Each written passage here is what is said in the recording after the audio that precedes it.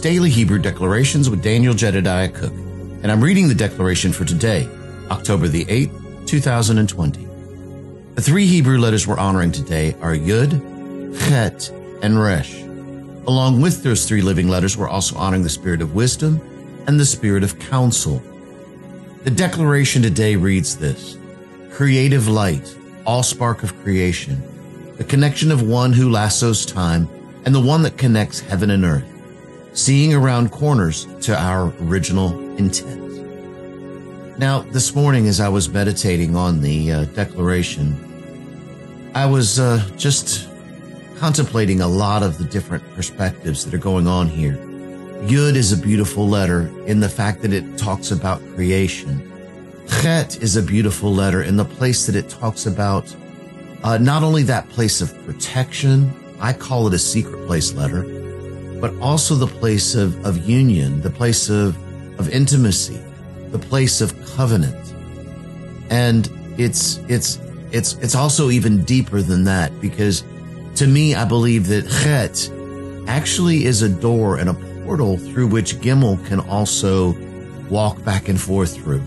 I know we always talk about the Gimel Dalet connection, but I also have seen I've seen actually this place in an encounter one time where I saw Gimel ascending and descending down a set of stairs, but the portal that it was passing through was Chet. And so, I've actually I even made a little picture of it.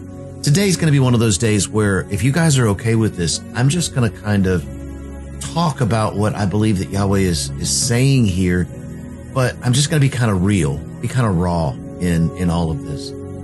Because when I think about creative light and the all spark of creation, I begin to think about something really simple, an idea.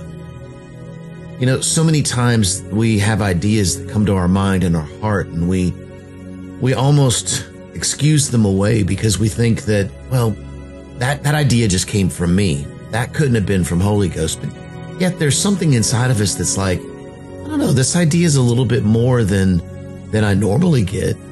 And of course, there's a peace with it, because that idea, many times will be one that's like, hey, there's nothing wrong with this. There are times that we have ideas, don't get me wrong, where it's like, wait a minute, we know that this is part of our flesh that's crying out.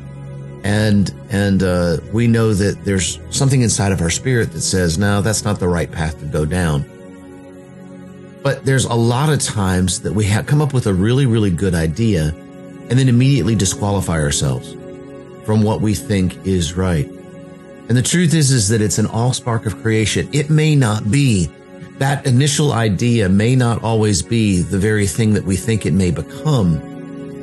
When we begin to think about it, it actually may grow and develop into something that's far beyond our initial picture.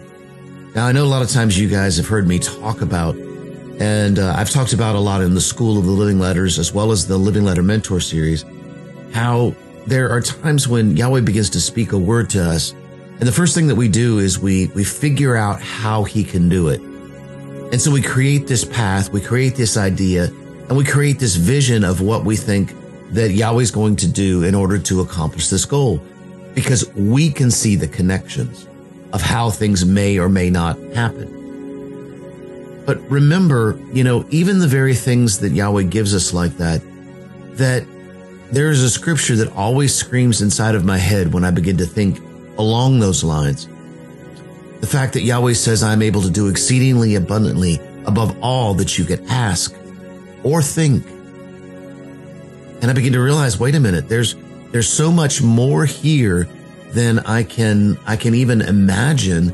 And yet I've created this pathway where Yahweh almost has to follow, because in doing so, then I know it's him, because that's the way that I saw it happen. But is that always right? No.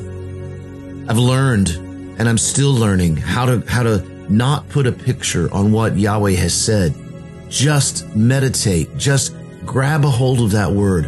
Allow that creative light, that all spark of connection, to really begin the connection of one who lassos time and connects heaven and earth. Now you're like, wait a minute.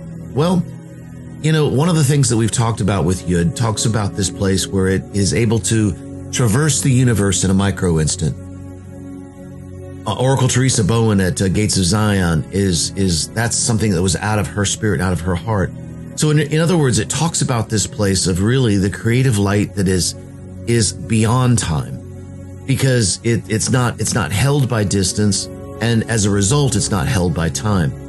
Hence the reason why Einstein called it space-time. The two are intricately connected together. So in that place, then if this creative light is able to traverse the universe in a micro instant, then it's also able to pass through and not be bound by time. But now, when we talk about lassoing time, we talk about it from a little bit different of a perspective, because in a sense, our physical, our person, who we are as humans, who we are as not as spiritual beings, but as humans, we see this place of time. We have to operate in this place of time. And I remember when Yahweh first began to talk to me about time, I used to think and would say that time doesn't exist. Time does exist, and time does exist for a purpose. And the purpose that time exists is that place of maturity, that place of growth, that place of becoming. But the thing about it is, there are two things that operate simultaneously. It is, it was, and it is to come. Really, that's three things. It is, it was, and it is to come. So in other words, I can stand in that place of knowing that Yahweh has already completed all that he needs to do. There may be a process that I have to walk out in order to see what my physical mind says is the fruition. But does that mean that the fruition is not there? Does that mean that the fullness is not already present? Another way of thinking about it, isn't it? When we begin to see, wait a minute, if the fullness is already there, that means I can begin to operate as if it's already done. Boy, isn't this sounding an awful lot like faith? When we talk about faith and as we're operating in this place of the fact that it's already completed, even though we may not see in the physical sense the full manifestation of it. Well, when we talk about lassoing time, we're talking about this place of really standing in him, because as Yahweh is beyond time and yet in time at the same time, we are beyond time and in time at the same time. So what we can do is we can stand in the now. See, the only moment that matters, the only time that really matters, is the moment of right now. It's the place of where I am right now. Yahweh, what is your word for me today? What is your word for me right at this moment?